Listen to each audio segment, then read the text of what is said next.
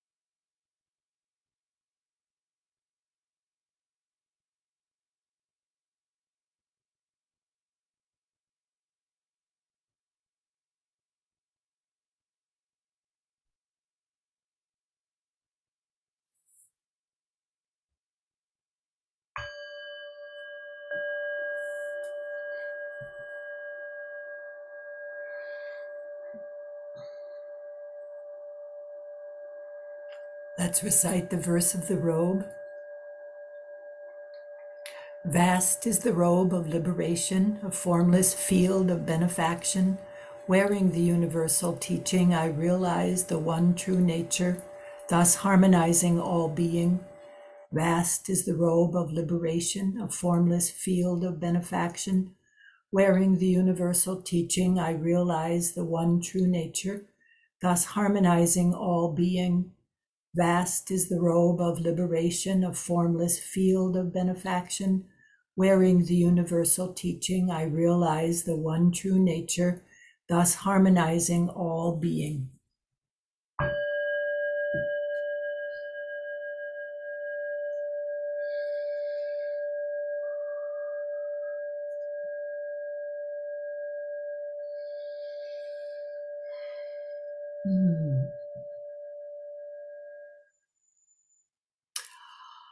Ah. I said to Jessica as I came on that doing offering inquiry 2 weeks in a row, I got a bit of a taste of what Flint lives with every week in considering what he wants to offer. And here we go. So this past week, I've been giving a lot of thought to how my practice in our Buddhist practice and our Zen with Zen guidance helps in considering the troubles and difficulties in the greater world.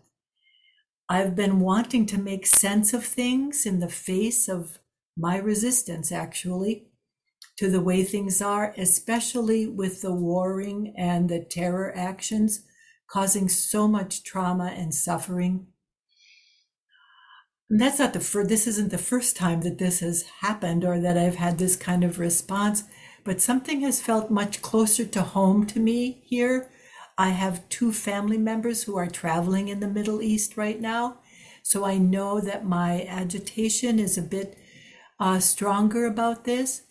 But I've been chanting the verse of the robe every day, emphasizing different words to see if I might understand the truth of life more deeply. The chant, though, that has been helpful for me the most, from slipping into the ditch of delusion and even despairing in my lack of power in moments, is the chant of repentance. All my ancient, tangled, or twisted karma, from beginningless greed, hate, and delusion,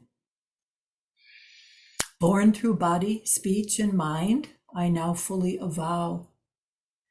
That word beginningless, of course, points to the human conditions we all create and have been creating down through time. I almost get embarrassed when it's clear that my thoughts, that it should be different, that we should be able to make it different, grab my attention, and I am pulled into the eddy of delusion in this river of life. To help myself out, I also made a list of some of the most common terms of teachings we received to see if anything could help me settle my nervous system. Here's my partial list of terms and teachings. I don't want to overwhelm us at all, but it just seemed like the right thing to do, to find something to ground in. So here are some of the terms, or the phrases: empty of intrinsic inherent existence, dependent origination, interdependence, perfection of wisdom, prajna paramita, compassion, boundless mind, bodhicitta, the awakened heart, Buddha, awakening, nirvana, relative and ultimate truth, no birth and no death, causes and conditions, the 4 noble truths, the 8-fold path, the precepts, the bodhisattva vow, the paramitas, good moral conduct, meditation and mental development, wisdom and insight. That's as I said, partial list, and there is so much more for us to consider as we practice and learn together. I'm not a scholar. And I don't even pretend to understand most of the terms that I just read. I'm curious about them, and I continue to study them and talk to Flint about them and with anybody in my Sangha about them. But as terms from the scholar perspective, what really matters to me is practice, is how can I practice? How can we practice? How can we encourage each other in practice? That's what really means a lot to me. As I said earlier, I don't want to confuse or overwhelm us with too many aspects of what is part of our Buddhist practice. This gathering of teachings feels more like a foundation we can stand on as we practice in the face of life being as it is. Last week, Rosemarie talked about Thich Nhat Hanh's poem, Please Call Me by My True Names. I'm so grateful to you, Rosemarie, for bringing that forward. It's been in my heart all week. I think actually it can support us in being present with the whole picture of life as it is, the beauty and joy, the horror and suffering, the truth of no intrinsic separate self, the truth of all being that we are. So at this point, I want to share the poem for us to read through and see what arises for you. And then we'll have a conversation about it, I hope. Okay, can you see that all? So I'll read it through, and then we'll read it. Then I'm going to ask you to read it with me and make any note, either mental note or if you want to write it down, go ahead, and then we'll see what arises. So Ty said, please call me by my true names. He wrote this in 2004, by the way, when a lot of things were going on in the world. Please call me by my true names. Don't say that I will depart tomorrow. Even today, I am still arriving. Look deeply every second I am arriving. To be a bud on a spring branch, to be a tiny bird with still fragile wings, learning to sing in my new nest, to be a caterpillar in the heart of a flower, to be a jewel hiding itself in a stone. I still arrive in order to laugh and to cry, to fear and to hope. The rhythm of my heart is the birth and death of all that is alive. I am a mayfly metamorphosing on the surface of the river. I am the bird that swoops down to swallow the mayfly. I am a frog swimming happily in the clear water of a pond, and I am a grass snake that silently feeds itself on the frog. I am a child in Uganda, all skin and bones, my legs as thin as bamboo sticks, and I am the arms merchant selling deadly weapons to Uganda. I am the 12-year-old girl, refugee on a small boat, who throws herself into the sea after being raped by a sea pirate. And I am also the pirate, my heart not yet capable of seeing and loving. I am a member of the Politburo with plenty of power in my hands, and I am the man who has to pay his debt of blood to my people dying slowly in a forced labor camp. My joy is like spring, so warm, it makes flowers bloom all over the earth.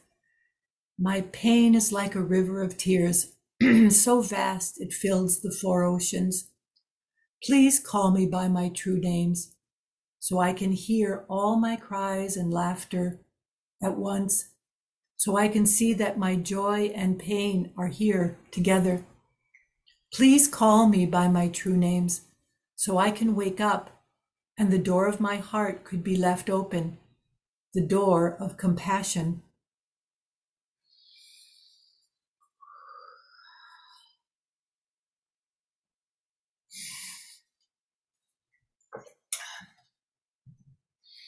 So I'll go through the poem again, and I'll make some comments, and then I'll hope to open it up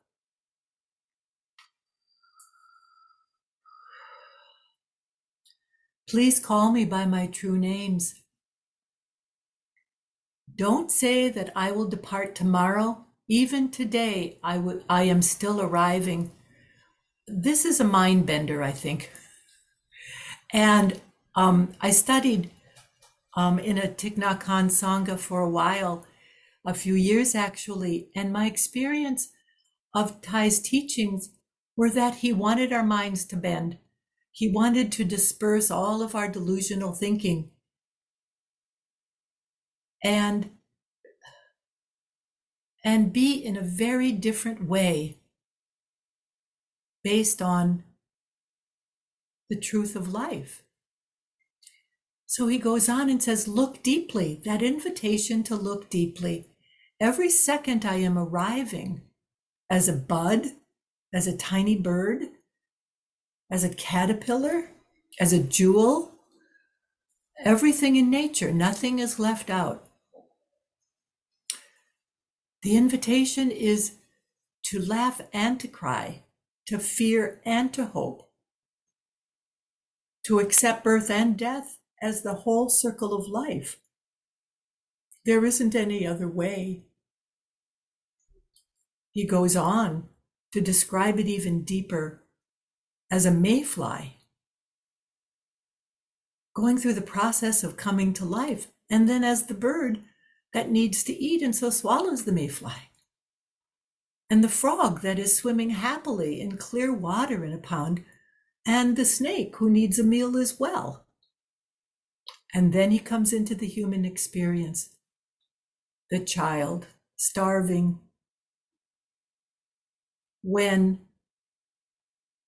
and he names Uganda, but we could easily name Gaza and other warring countries in the world, especially in Africa, where children are starving, where the focus of the government is on arms, is spending the money for arming themselves and not for feeding its citizens. Or the 12-year-old girl raped by a pirate, and then to recognize we are the pirate, that there is no other. I especially appreciate his explanation of the pirate, the heart not yet capable of seeing and loving. How somebody can take an action like that has to do with the state of the heart and mind.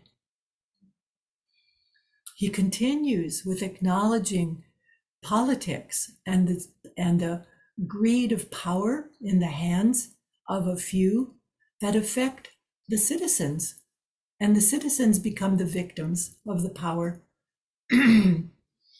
So he goes on to say, my joy is spring so warm, it makes flowers bloom all over the earth. My pain is like a river of tears so vast it fills the four oceans. I so appreciate Thay's acknowledging the pain of the grief of all of the losses that here, at least in the West, we have a hard time acknowledging grief and pain, and the kind of suffering that comes with it. So for him to give us this metaphor of a river of tears so vast it fills the four oceans gives us something to contemplate. Please call me by my true names so I can hear all my cries and laughter at once, holding it all, holding it fully, so that I can see my joy and pain are one. All being is all experience. It's not divided or separated. Excuse me.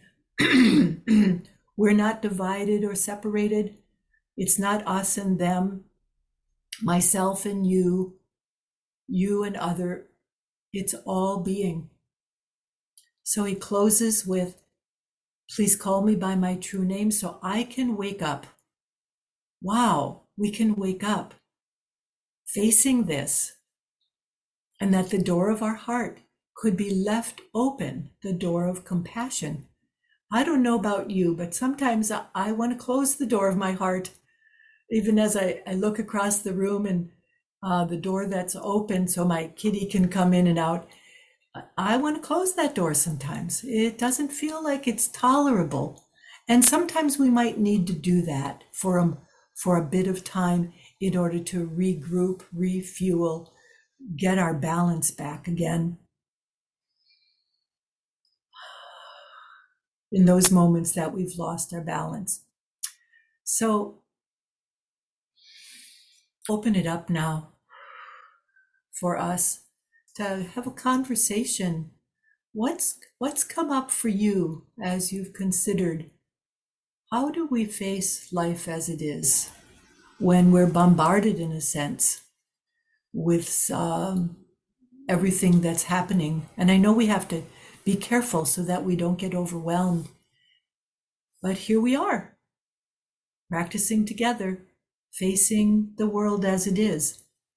So I want to open it up to you for your comments, for what's arisen for you, for any questions you have. I'm so grateful to be here with you today, to be able to talk about this.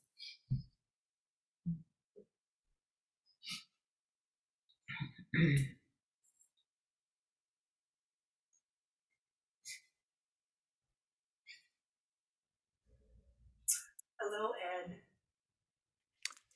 Good morning or hello. That's okay. I know it's morning where you are. Yeah, Yes. I still forget. So wonderful to see you. So good Um, to see you. Thank Mhm. you so much for your talk today, as it is not only topical but important. Even if our times were different, this is still something quite important Mhm. Mhm. because what Thich Nhat Hanh wrote has applied for years prior to this day, and unfortunately, it's probably going to apply for years after this day. Mhm. Mhm. The thing that seems to be problematic is trying to keep that sensibility, that compassion, that metta, and not to get trapped in valuation and making the right and wrong, making somebody right and somebody else wrong. Mhm. Um, and of course, being in conversations with people, I've had some issues sometimes with somebody saying, you need to be able to identify who's the good guy, who's the bad guy here. Mhm. And, Mhm. all of it in a certain way is bad human behavior, Mhm. for the things that are conflicts. Mhm. And it's the struggle of what is that tightrope? How do you walk that tightrope of being able to have compassion, have understanding, but not be caught or stumble in the in the mess of applying values of right and wrong. Mhm. Mhm. Mhm. Ed, what helps you? What helps you keep your heart open but also safe? What helps me individually is my relationship to things, Mhm. and to everything kind of. I can look at something and I can know the things that I want to engage with, the things that I don't want to engage with. I see the wonder and the beauty and the amazement of what's out here in the world, whether it's through the photography Mhm. or through writing with the poetry, or just sitting and meditating. Mhm. Mhm. You're in zazen, and the sound of birds coming through the window will just bliss you out and bliss me out. Mhm.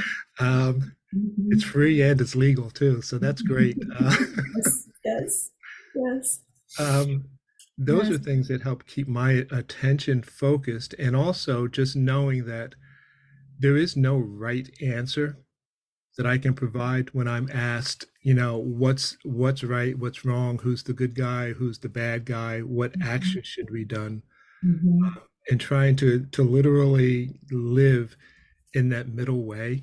Mhm. Mhm. Thank you for your wonderful teaching. I think, we're at a time where we need all the help we can get.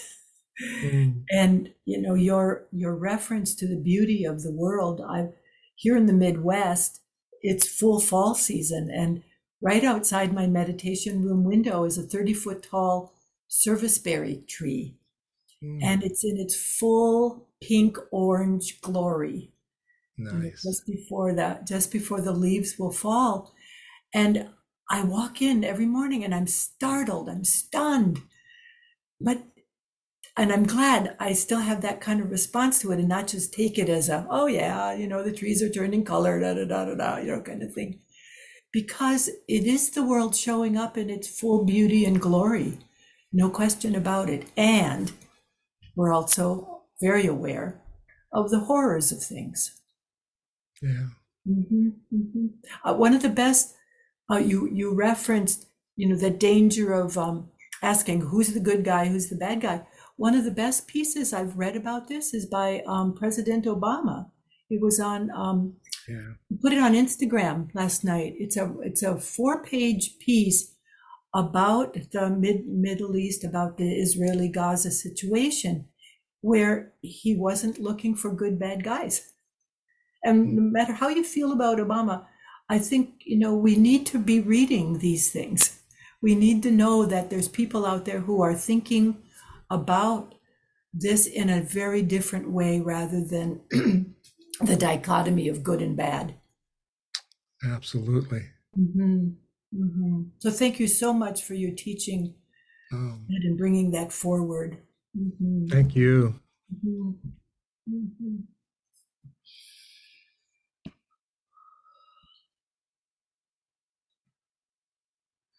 Hmm. Hello, Joel. Hi, Suzanne. Thank you so much for this. And thanks for this wonderful poem from Thich Nhat Hanh. Whenever I've read this before and I get a sense of um, it's an overwhelming feeling just from the call me by my true name, since they include everything. How is the respondent, the person he's talking to know and to say them all, and and that it's a pleasant overwhelming, it's a way of acknowledging that we have good and bad in all of us, that we have compassion available to us when we can draw on it. Mhm. And Mhm. I'll say that the conflict in Israel and Gaza has dominated conversations that I've been involved in. I don't know if you get Appamada um, emails, but it's been a topic of Mm. uh, uh, intense discussion over the last week that was triggered by a very forthright and very uh, uh, compassionate, I would say, coming out of compassionate uh, feelings from a member of the Austin Sangha, and has gone back and forth and on and on. And Mhm. for myself, my problem with opening to compassion for all beings is that it looks like inaction. Mm. It looks like doing nothing. Mhm. And my response has been to read as much as I can stand, to Mhm. watch as many of videos as I can titrate, Mhm. about death and the death of children and the death of bystanders and so on, and then to go and to be active in my community, Yes. and to be to remember that there are needs in my community that have nothing on the surface to do with this conflict, and Mhm. that I feel like there's nothing I can do beyond witness with this conflict.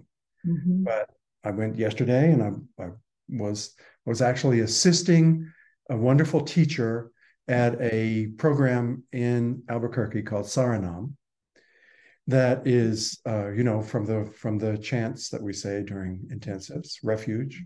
Right. And it is a program that focuses on helping families with young children, or families with children, uh, Mhm. to end homelessness for Mm. families with young Mm. children. It provides Mhm. housing and so on. And Mhm.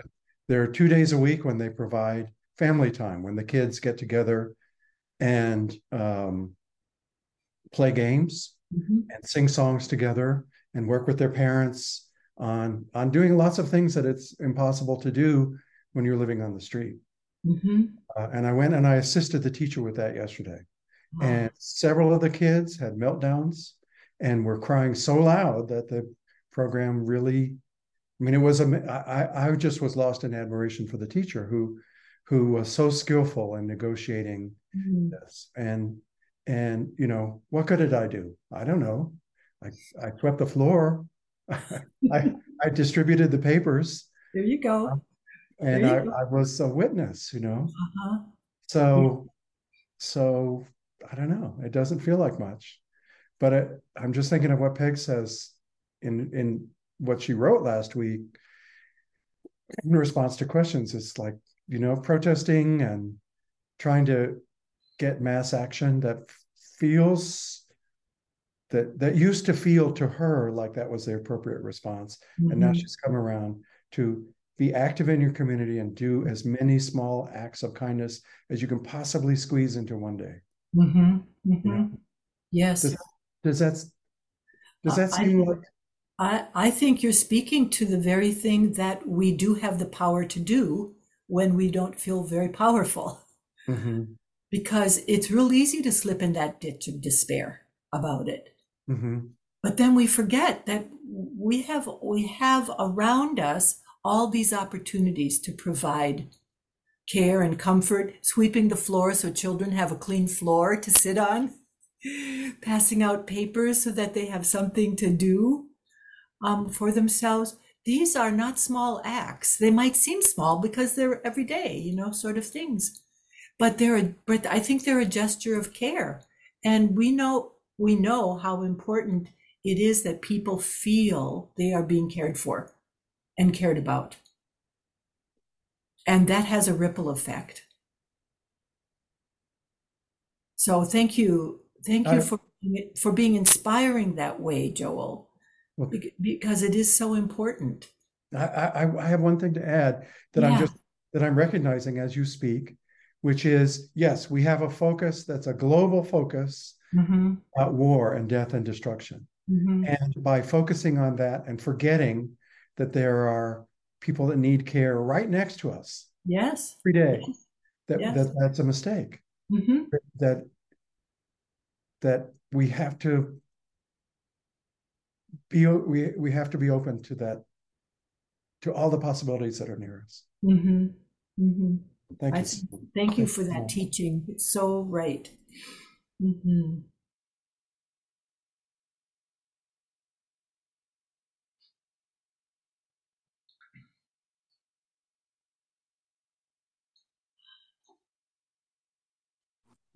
Hello, Becky.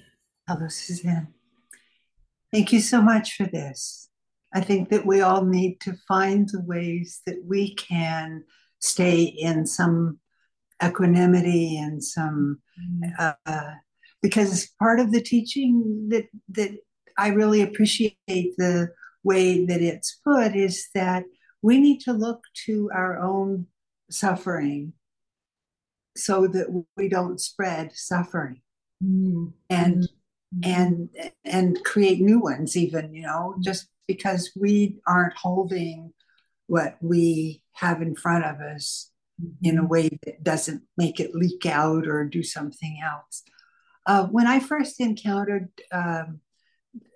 this teaching from Thich Nhat Hanh, was through the Songs of Practice that I attend with a Sangha in Ontario, Canada, on Zoom, obviously. It's called Songs of Practice. And so I first learned this as a song, and I'll probably sing a little tiny bit of it. But what I want to say about it is that we don't really get to ask people much. Like, we have a little bit of time of sharing, but most of it's just singing together. And so I sort of needed to work through for myself, what is this I'm singing? You know, like if you have a chant that you don't know, you still want to know, okay, what is this in me that I am chanting? What is this? And so for me, I was trying to figure out, what does he mean by true names? And then I thought, no, wait a minute. what this is describing is what I feel when I am with Sangha, when I am in pain, when I am in joy, is that's so the true names is Sangha calling our deepest selves, uh, and holding that in front of us in a way that we can be that, and then have the strength to hold our joy and pain at the same time. And I mean, you've been there, I've been there, and it's an amazing experience. Just like the first time that I really felt that was just amazing. And then from there, I can know that lesser pains can also be held together at the same time, and that's when I have some balance.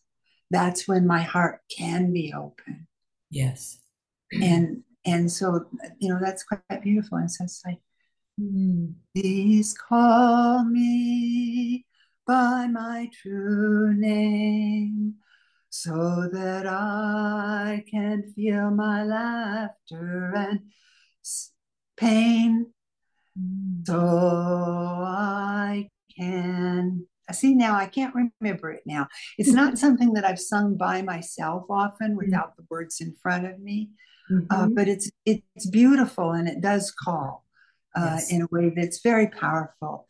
And song, as you know, is part of my practice pretty significantly, partly because I do believe that bringing harmony to everyone without hindrance is there's real harmony that can happen. The resonance inside of our body is part of our healing. Yes. And so, that's an important thing to me. So, Yes. yeah. Yes.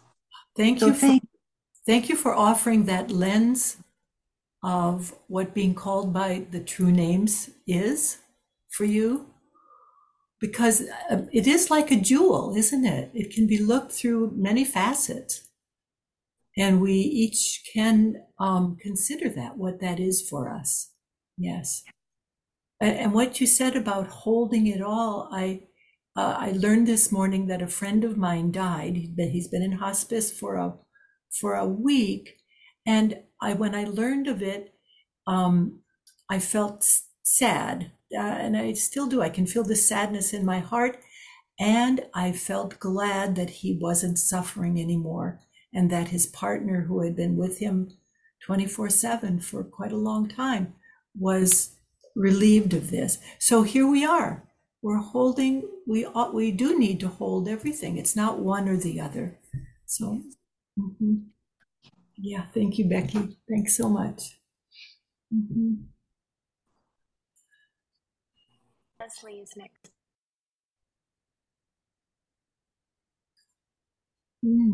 Suzanne, Hello, Leslie. nice to see you. Thank you. Thank you for this beautiful poem.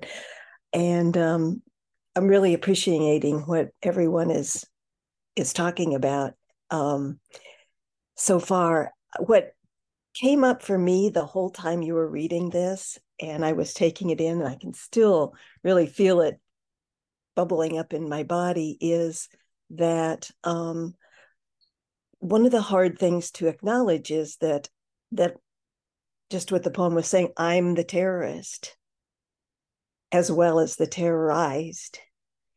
And seeing that, because we try so hard to hide that terrorist part of us, that when we see it, it's pretty hard to accept.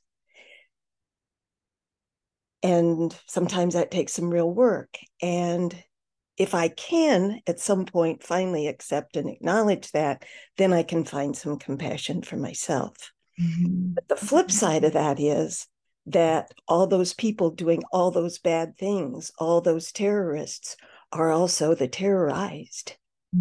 And that's harder. That's even harder to see, I think.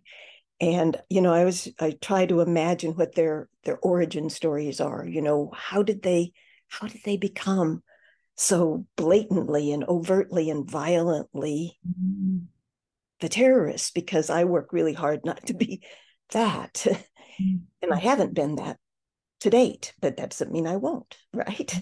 But if I could somehow get that underneath all that horror and bad behavior and violence is a terrorized person, maybe I can find some compassion. All that's going on out there. Not approval of the behavior by any means, but some compassion for, you know, where that came from. And if they could just pause long enough to drop down into that themselves, maybe something could change. But thank you for what you're saying, Leslie. It's a good reminder that as the indigenous story goes, when the grandfather responds to the grandson or granddaughter, it says, you know, which wolf do I feed? And they said, you know, your behavior depends on which wolf you feed. Yeah, that's what our training is about. Yeah. Which choices are we making? Because as human beings, we have these potentials. It's so easy to think this world is just going to shit. You know, it's a mess. Yeah. You know, we're falling apart. But then somehow I have to come back and remember all these kinds of things that are happening. Yes. And, you know, hopefully they're more powerful. Yes. And it will spread. And all I can do is all I can do. And is to spread whatever goodness we decide to act on. Thank you, Leslie.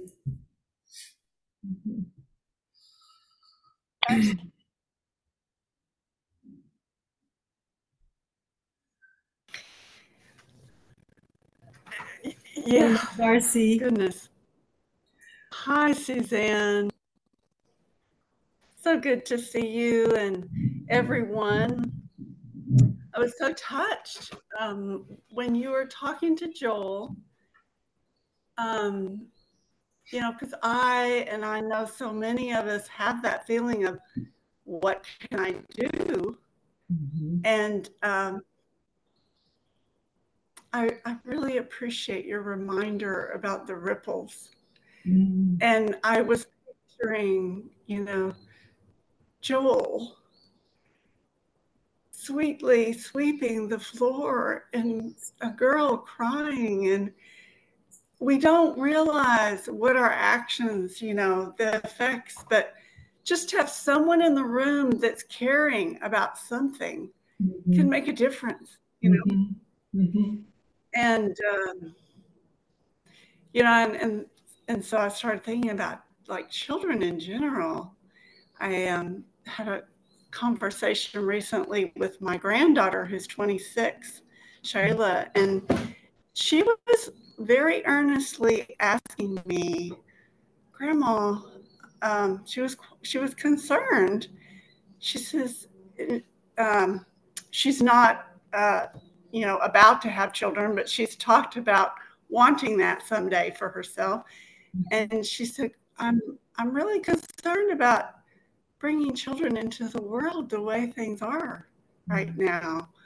And she wanted to know what I thought, you know, that she was giving, like it's, and I've been thinking about how everything is affecting children. You know, she was talking particularly about climate stuff, but violence and everything else. And you know, you think, well, maybe volunteering with kids and a teacher trying to just engage them, but that they're being affected by all of this, and our actions are having effects all over the place. Sometimes I just really don't think about the ripples. And I think that, you know, I'm not producing them, but everybody is, you know. We're always producing ripples. Yeah. This past weekend, on public television, there was a documentary or a program about a favorite Wisconsin author, and it was called Where I Came From. And there was a whole segment where he talked about all of his teachers and what he got from each teacher and how it's lived in his heart. He's a man now in his probably late 40s, early 50s, how it's all lived in his heart since he was a little boy. And it was just such a beautiful way of acknowledging we never know the effect that we're going to have on people. We really don't. And no, we don't. And no, we don't. No, we don't. But we need to have it be acknowledged. We may think we're just polishing this very, very tiny corner of the universe, but it has all these threads. Yes. Yeah. Thank you so much for being here. Thank you, Darcy, for coming on. So good to see you. Jessica, I'm hearing an echo of my voice, or was that just the last connection? Maybe. Yeah, I think that might have been the last connection. I think so. It sounds better now. Thank you. Okay.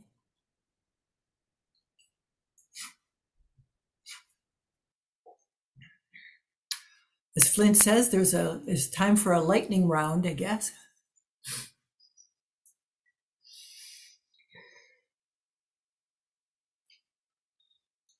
Oh, we have Ryan. Hey, Ryan. Hey, Suzanne. Good Nice to see you. I was reminded as these conversations have been taking place of a practice discussion group that we had with Flint following our retreat a week and a half ago, where I think we were wrestling together around this idea of what do we do in the face of so much heartache and so much violence. And there was something that was shared in the practice discussion group that I thought might be meaningful here to share, if that would be okay. Absolutely. So it was a small piece from a writer, Clarissa Pinkola Estes. And she says, ours is not the task of fixing the entire world all at once, but of stretching out to mend the part of the world that is within our reach. Any small, calm thing that one soul can do to help another soul to assist some portion of this poor, suffering world will help immensely. It is not given to us to know which acts or by whom will cause the critical mass to tip toward an enduring good. What is needed for dramatic change is an accumulation of acts, adding more, continuing. We know that it does not take everyone on earth to bring justice and peace, but only a small, determined group who will not give up during the first, second, or 100th gale. Oh, Ryan, thank you so much. Yeah. Perfect ending to this. Yeah. Thank you. Can I just ask a question, Ryan? Yeah. That was read in the group. Mm-hmm. What kind of response did the group have, without giving away anybody? But what kind of response? For example, what kind of response did you have, or did other people have to that? Yeah, great question. I think it speaks to the helplessness that we feel oftentimes in the face of it, to feel, it's like Flint shared that as humans, we're not wired to,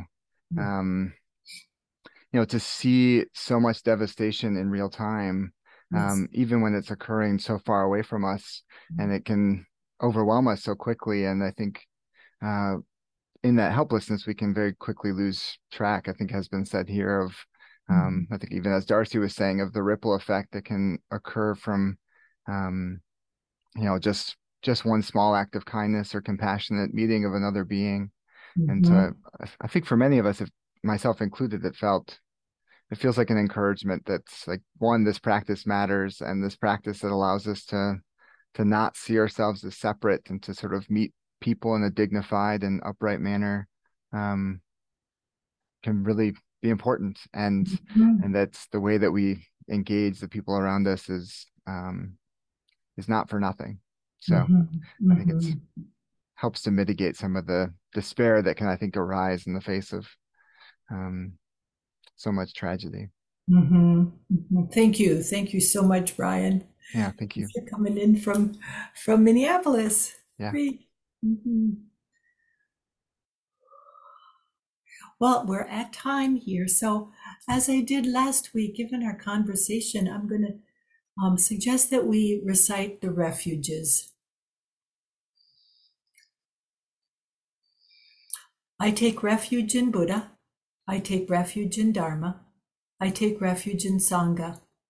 We take refuge in Buddha before all being, immersing body and mind deeply in the way, awakening true mind. We take refuge in Dharma before all being, entering deeply the merciful ocean of Buddha's way.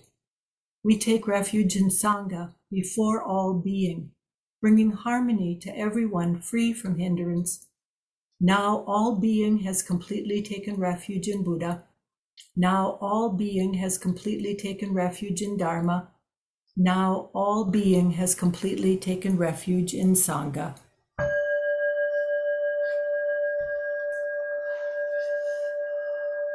Thank you, everyone, for your very rich offerings and adding to the poem, adding to what we've been talking about. We do make a difference. We are here with each other, and this gathering matters.